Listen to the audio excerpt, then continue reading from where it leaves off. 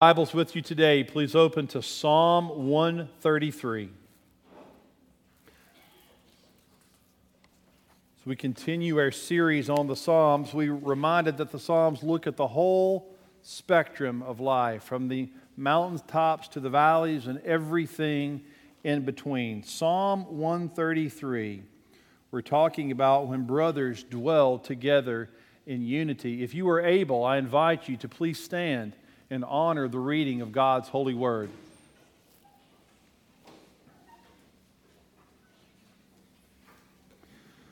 The word of God says, "Behold, how good and pleasant it is when brothers dwell in unity. It is like precious oil on the head, running down on the beard of Aaron, running down on the collars of his robes. It is like the dew of Hermon, which falls on the mountains of Zion. For there the Lord has commanded the blessing, life forevermore." Pray with me, please.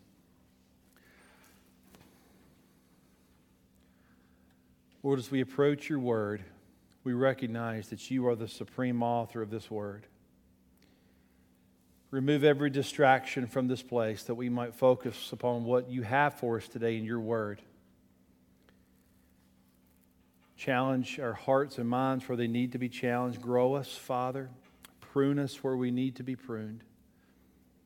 We desire the unity that you so describe in this psalm. And Lord, if there's anything in any one of our lives that needs to be dealt with other brothers, Father, strengthen us to do that in a biblical way, that we might strive for the unity and peace of your church. Bless this time, and we ask it all in Jesus' name. Amen. Please be seated.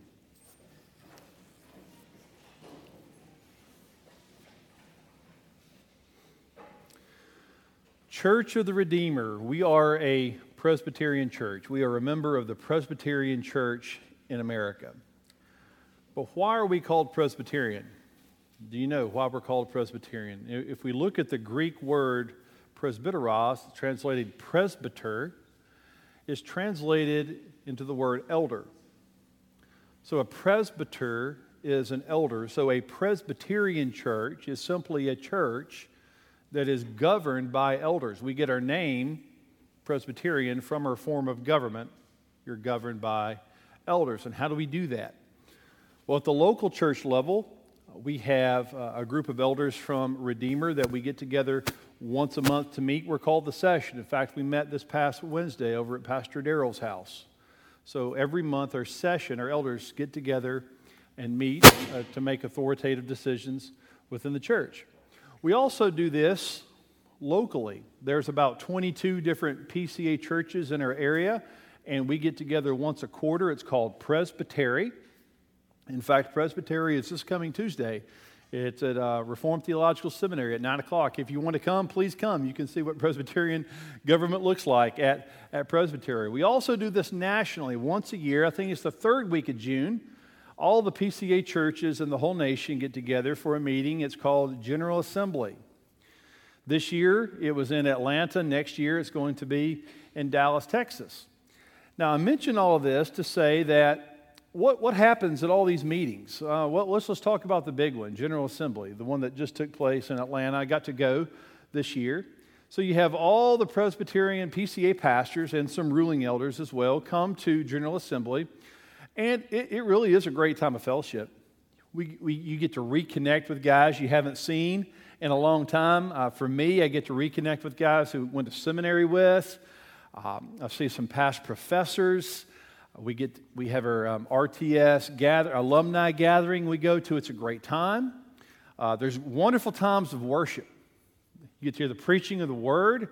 You sing together. There's about, when we get together for worship, there can be, up to around 2,000, a little bit over 2,000 people together in one room for worship because folks bring their wives, their children. But also a part of that, kind of the main part of it, is our meetings. We meet together to discuss certain items within our denomination. And within the times of meeting, certain elders come up and they bring motions and we discuss those motions. There's some debates on those motions. And when that happens, as you can imagine, there's different views on this motion or that motion. One elder might think this way, and one elder might think another way, and that motion is brought. It's debated on the floor of General Assembly, and there's differing opinions. There's disagreements that come out of this. Some argue for a motion, while others argue against the motion. And from time to time, you can get a little bit cross. This guy might get upset with this guy. This guy might get upset with this guy. And sometimes emotions get the best of us, and some guys get crossways. But at the end of every General Assembly, you know what we do? The last thing we do to close out General Assembly every single year is all the members of General Assembly, we stand and we sing together. And you know what we sing? This psalm. We sing Psalm 133. Do you know why? Because it's all about unity. It's all about the unity that brothers and sisters in Christ share because we are all in Christ. That no matter how much we might disagree on certain motions or objections in our meeting, at the end of the day, we are unified because we are all in Christ. It is a reminder that we are all part of one body. As Ephesians would say, we have one hope, one Lord, one faith, one baptism, one God and Father of all.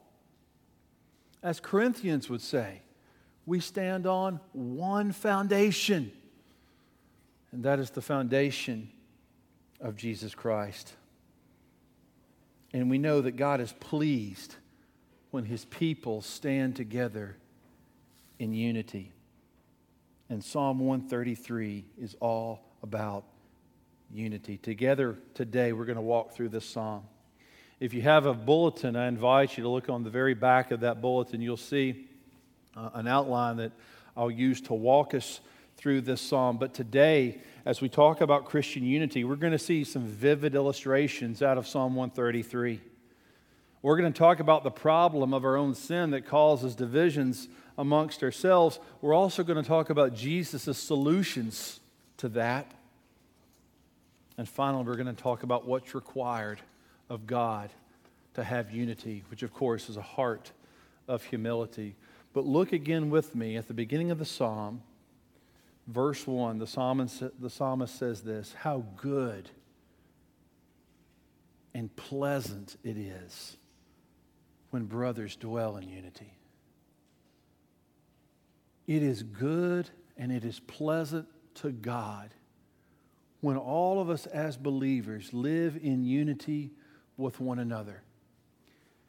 And then the psalmist moves on in verse 2 and verse 3. He gives us what I call two vivid illustrations of what that unity looks like. Let's talk about each of them one at a time. First of all, illustration 1 is found in verse 2. It is like the precious oil on the head, running down on the beard of Aaron, running down on his collar, on the collar of his robes. What does that mean?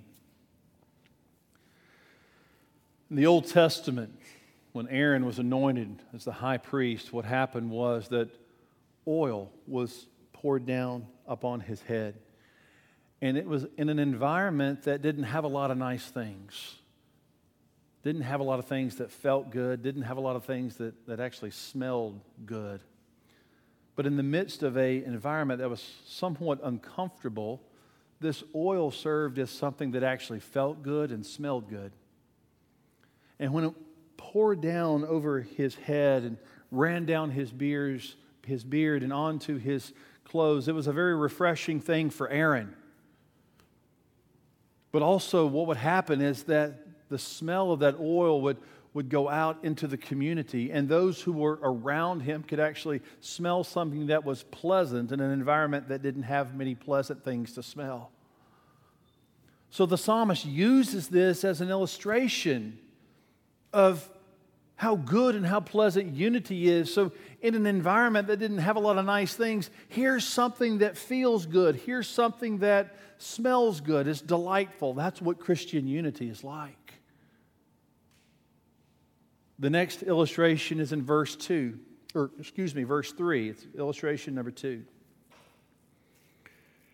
The Bible says it is like the dew of Hermon, which falls on the mountains of Zion. For there the Lord has commanded the blessing, life forevermore. So this illustration has to deal with geography. So let's go over the geography of Israel. If you look at Israel, you can kind of divide it into 3 parts. In the north, there's Galilee. In the middle, there's Samaria. And in the south, there's Judah. Now, in southern Judah, you can see it's actually kind of coming up out of the desert, the Sahara Desert out of Africa. You come up and you first get to the land of Judah. So it's not a desert, but it kind of pulls some of the desert into it because it's still hot down in Judah. There's not a lot of green in Judah. The green is up in Galilee. So down in Judah, it's hot, it's sticky, and that's where Jerusalem is, in Judah. So when the Bible talks about Zion, it's talking about Jerusalem, which is in hot and sticky Judah. So you have Judah, Samaria, Galilee. What's above Galilee? Above Galilee, there was a mountain. It was called Mount Hermon. And that mountain was so tall, it had ice caps at the top of the mountain. So what would happen from time to time is that this wind would come down from the north and carry into the south. That this cool, frosty air full of dew would be rushed south through Galilee, through Samaria, and down into hot and sticky Judah.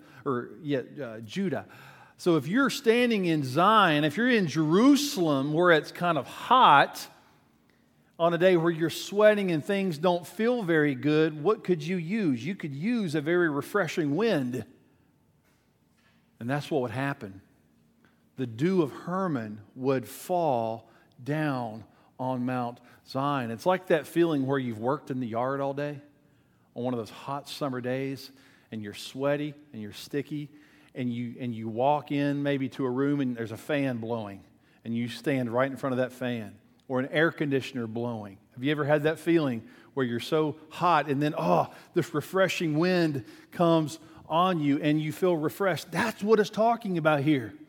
When the cool and frosty falls on the hot and sticky, it's a refreshing thing. And the psalmist says that's what Christian unity is like. In a world that's filled with all this hot, sticky mess, Christian unity is like this nice, refreshing blow of cool air full of dew that refreshes me. It's the dew of Hermon falling on Mount Zion. It's a wonderful thing to feel.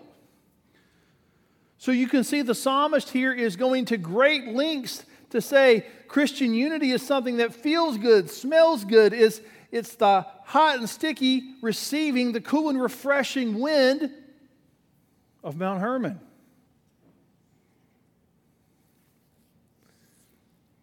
But here's the thing about life, and we all know this,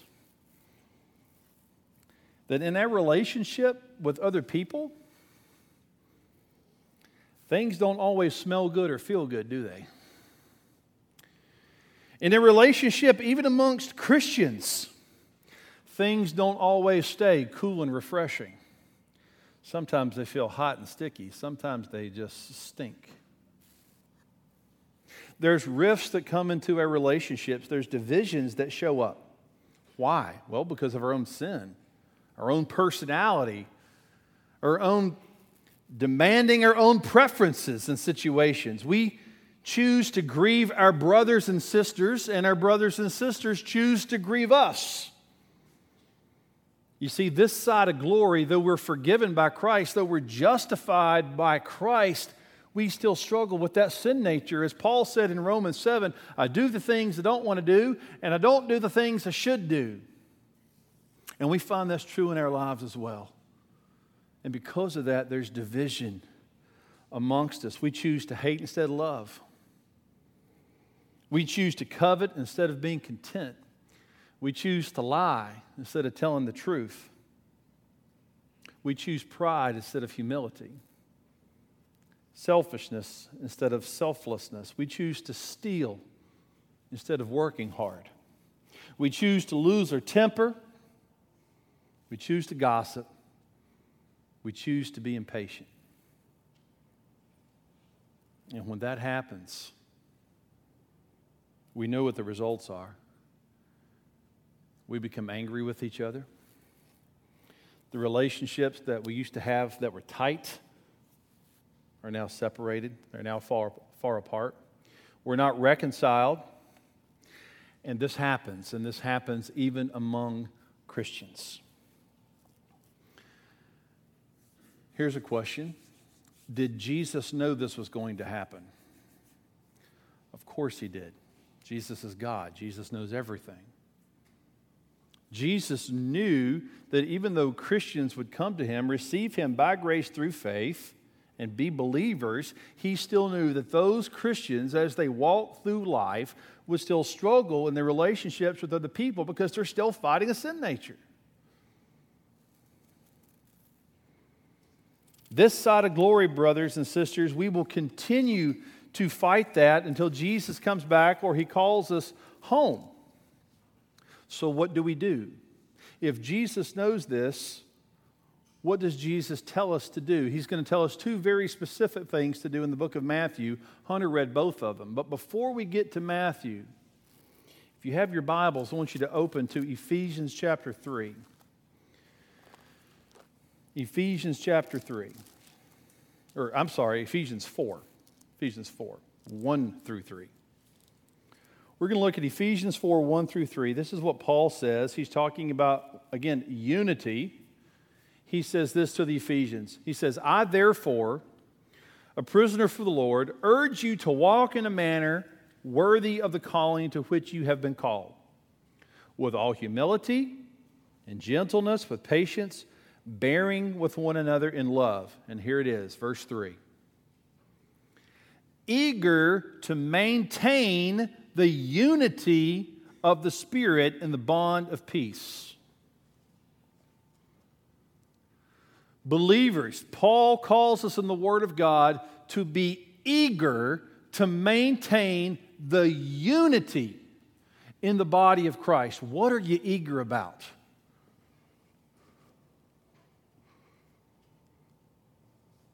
If I'm honest with myself, sometimes I'm like, I'm eager about doing what Adam wants to do. I'm eager about Adam's agenda. It's not what this says. This says, be eager to maintain the unity of the Spirit in the bond of peace. Believers, we are called as one of our top priorities to work towards, to be eager about the unity of the church. And that's going to be hard for us to do because we're still dealing with our own sin nature. We're still dealing with I. Where the Bible talks to us here about pursuing the eagerness of the unity of the church. Now, with that in mind, let's go and look at the two passages that Hunter read just a moment ago. We just said that Jesus knows issues are going to happen in the Christian life. He knows that we're going to rub noses. What do we do when that happens? Both are given to us in the book of Matthew. The first one that Hunter read a moment ago was from Matthew 5. Let's go back and kind of recall the situation in Matthew 5. In Matthew 5, the Bible describes a man who comes to worship. But when he comes, he remembers that his brother has something against him. This man, he's not upset with his brother, but he realizes his brother is upset with him. He's got something against him. So maybe this man has done something to upset this other man. Maybe there's something of grievance that this man has done to upset this other man. Well, if you're this man, if you're coming to worship and you remember that he has something against you, what are you to do? Did I hear pray? That's always a good thing to do. But you know what Jesus says to do in this situation? Jesus says to leave and to go to your brother and be reconciled. To leave, to go to your brother and be reconciled. Brothers and sisters, we need to realize that Jesus Christ has given every single one of us the personal, God-given responsibility to work to maintain the unity of the church by going to our brother in love. You see, maybe there was some type of misunderstanding. Maybe there was a sin that I committed that I don't even know about, that he's concerned about. Maybe there's something that I've done that I need to go to this brother and say, hey, I'm sorry for doing that. Will you forgive me? Maybe there's something I've done unintentionally or even intentionally that has caused my brother to be grieved against me. What am I to do? I'm to go to that brother. And in the midst of that, I'm to pray and ask God, Holy Spirit, will you bless this situation that I might be reconciled to my brother, that the church might be unified. The other situation is in Matthew 18. You see, in our first situation, this man realizes that his brother has something against him. But in Matthew 18, what you have is a man realizing that he has been sinned against by someone else. It's a different situation. He has done something to hurt me. He has caused pain against me. He has sinned against me. What are we to do about that? If someone has sinned against you, what are you to do about that? Did you know that the answer to this question is the same answer as the question we just answered? The Bible says if your brother has sinned against you, what are you supposed to do? Go to him. So whether you've upset him or he's upset you, the solution is exactly the same. God has given us a personal responsibility to work hard to maintain the unity of the church by going to our brother to reconcile with him. If someone has done something against you, they might not even know it. Go to them. In love and gently, as Galatians 6 reminds us, we should go and tell him what he has done. In Matthew 18 says, if he listens, you've gained a brother. If he doesn't listen, the Bible says, take the next step. Take 2 or 3 witnesses with you and go to him. And if that doesn't work, take it to the church. But you see, there's a temptation for every single one of us, including me, to skip these steps altogether. There is a temptation for every one of us to say, I'm not going to go to my brother. I'm going to do something else. I'm just going to complain about it. I'm going to get with my friends and I'm going to tell them what such and such person did to me. I'm just going to talk to my friends about it. Or, what is very common today is to just put it on social media, to just rant publicly to the world anonymously.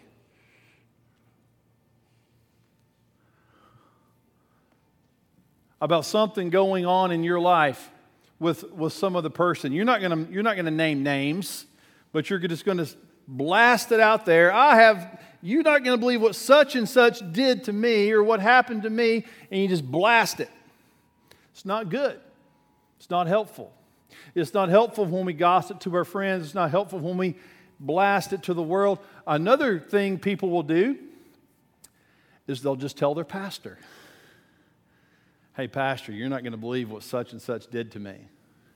Or tell your elder or deacon, you're not going to believe what such and such did to me. You know what? It hurts. It hurts when people do you wrong. It does. But what I want you to know is that at Redeemer, when you come to your pastor about that, I'm going to look at you and say, hey, I am so sorry you're going through this. I can see you have a personal issue with another person. You don't need to tell me. I want to equip you with, by all means, through God's word, and even help you go to that other person in the Lord and talk with them about it. Because you don't triangulate. You just do it linearly. You go to the other person. There's no need to bring your pastor in or a friend or the whole internet. You just need to go to that person. Why? Because that's what Jesus says to do. Don't miss the personal responsibility that we have with our neighbor. God tells us in His Word that we have to work for and have an eagerness for the unity of the church. And see, unity breaks down when we just become gossips. Unity breaks down when we refuse to have our God-given responsibility to go to our brother. Listen, we're supposed to be united to our brothers. We are one body. We have one faith, one baptism, one Lord. We got to be able to talk to each other and love each other through certain things. And I want to tell you, when this happens, think about this. When this happens, let's do the two situations. You're the guy who realized that this guy has a grievance against you. So what do? You need to start walking this way, right? You're the guy over here who's been sinned against. What does the Bible tell you to do? Walk this way toward that guy.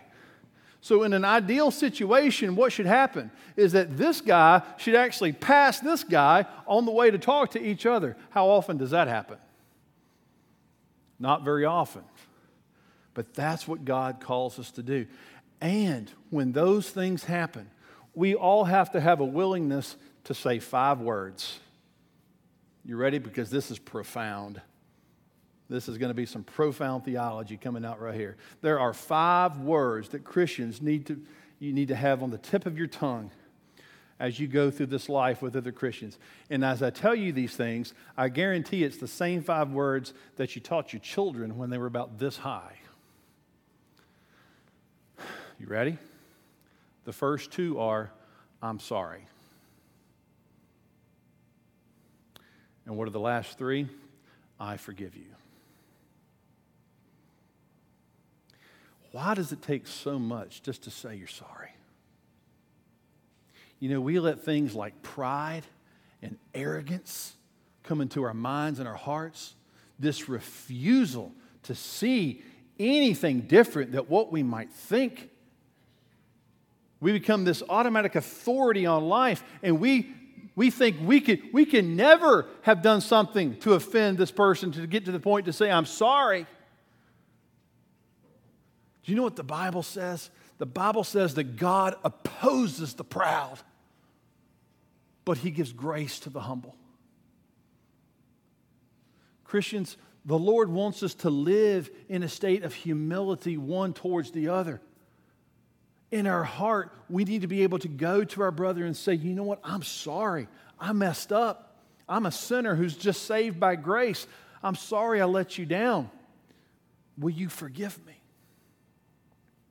And on this side, the person who is so angry because of what he or she did to me, who has all this resentment and bitterness that's built up in the heart and in the mind, even to the point of malice sometimes. If this is you, can you come to this person and say, I forgive you from the heart? You see, the only way this can happen is in a heart that's been changed by Jesus Christ. Jesus teaches us in His Word to forgive other people. Why? Why? Because Christ forgave you. We are to forgive other people because Christ forgave us. Jesus tells a parable about a man who owed so much money to the king, and the king forgave him. Yet this same man went out and found a guy that owed him some pocket change and began to strangle him for the pocket change, to the point that he put him in prison. The king found out about it and basically said, how can you, who've been forgiven so much, not forgive your brother? Christians, how can we hold on to these things? and not forgive our brothers because we realize that Christ has forgiven us. We love others because Christ has loved us. And just as we come and humble ourselves before the Lord, we have to humble ourselves before each other. And there's going to be times where we need to say, I'm sorry, where we need to say, I forgive you. This is exactly what we teach our children when they're this high. Yet when we grow up, we forget about these fundamental things of dealing with each other. We hold so much in our hearts. And when we do, it breaks down the unity of the church. One of the worst things you can ever do with anger is hold it in. Anger will never stay neutral in your heart. It will grow. It will be like poison that runs through your body. What does Paul say to do with anger? He says, deal with it before the sun goes down. Before the sun sets, get it right with your brother. That anger might not have a stronghold in your heart. So, beloved, as we start wrapping things up this morning, there's always going to be problems. Always. I'm going to sin against you. You might sin against me. On this side of glory, it might be like this. Jesus knew that. And Jesus gives us two solutions, one from Matthew 5, one from Matthew 18. We've got the information. We know what He wants us to do. We know how He wants us to live. My question is, are we going to do it? So right now, in your heart, ask this question: what is going on in your life? Have you grieved your neighbor? Is there someone you need to go to in humility and say, I'm sorry. I've messed up. Will you forgive me? It might be something that you did unintentionally. Jesus says, if that's your case, go. Go do it. There's an urgency there.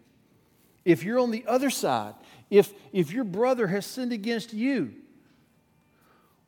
what are you going to do? Are you going to just talk to other people? Are you going to just blast it? What are you going to do? What I encourage you to do is go to your neighbor alone. You and him, you and her. Go to that person. Work this out between the two of you.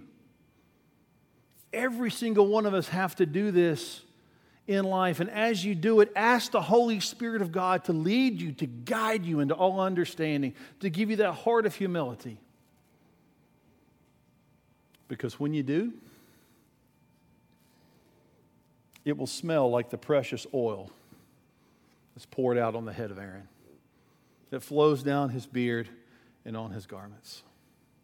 When you do, it'll feel like the dew of Hermon that falls on Mount Zion, that cool, frosty air full of dew that falls onto that hot, sticky land. When you do, the unity of the church will be maintained. When you do, God will be glorified. And His church will be a testimony to the world of the reconciliation that was first brought to man, not by man and man, but by Jesus Christ, who came to us to reconcile you and me to God. Let's pray.